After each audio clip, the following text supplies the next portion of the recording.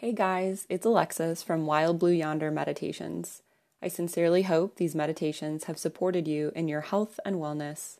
You can support Wild Blue Yonder Meditations in return by making a small monthly donation to help sustain future episodes. And if you make a donation of $9 or more each month, I'll take monthly requests from you for Yoga Nidra topics. Make your contribution today by visiting anchor.fm/WBY-meditation/support. Thanks in advance for your support. Make an investment in your health today.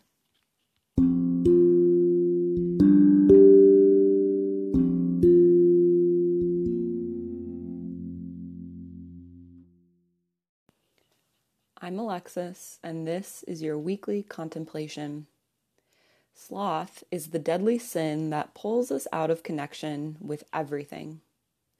When we indulge in slothfulness, we create conditions that separate us from others, our core values, and our true self.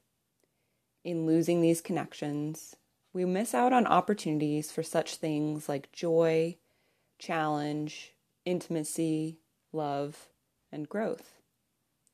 While sloth can feel like a form of peace, a stepping back from the circumstances we face, and a great way to avoid pain, in reality, it's a form of disengagement that prevents us from welcoming in life on life's terms. This, over time, will only increase our suffering and cause us more pain. This week, notice where you're being slothful in your life. Without attaching judgment, can you notice this happening? Can you become curious about this sloth and see if there's a deeper message it's trying to communicate?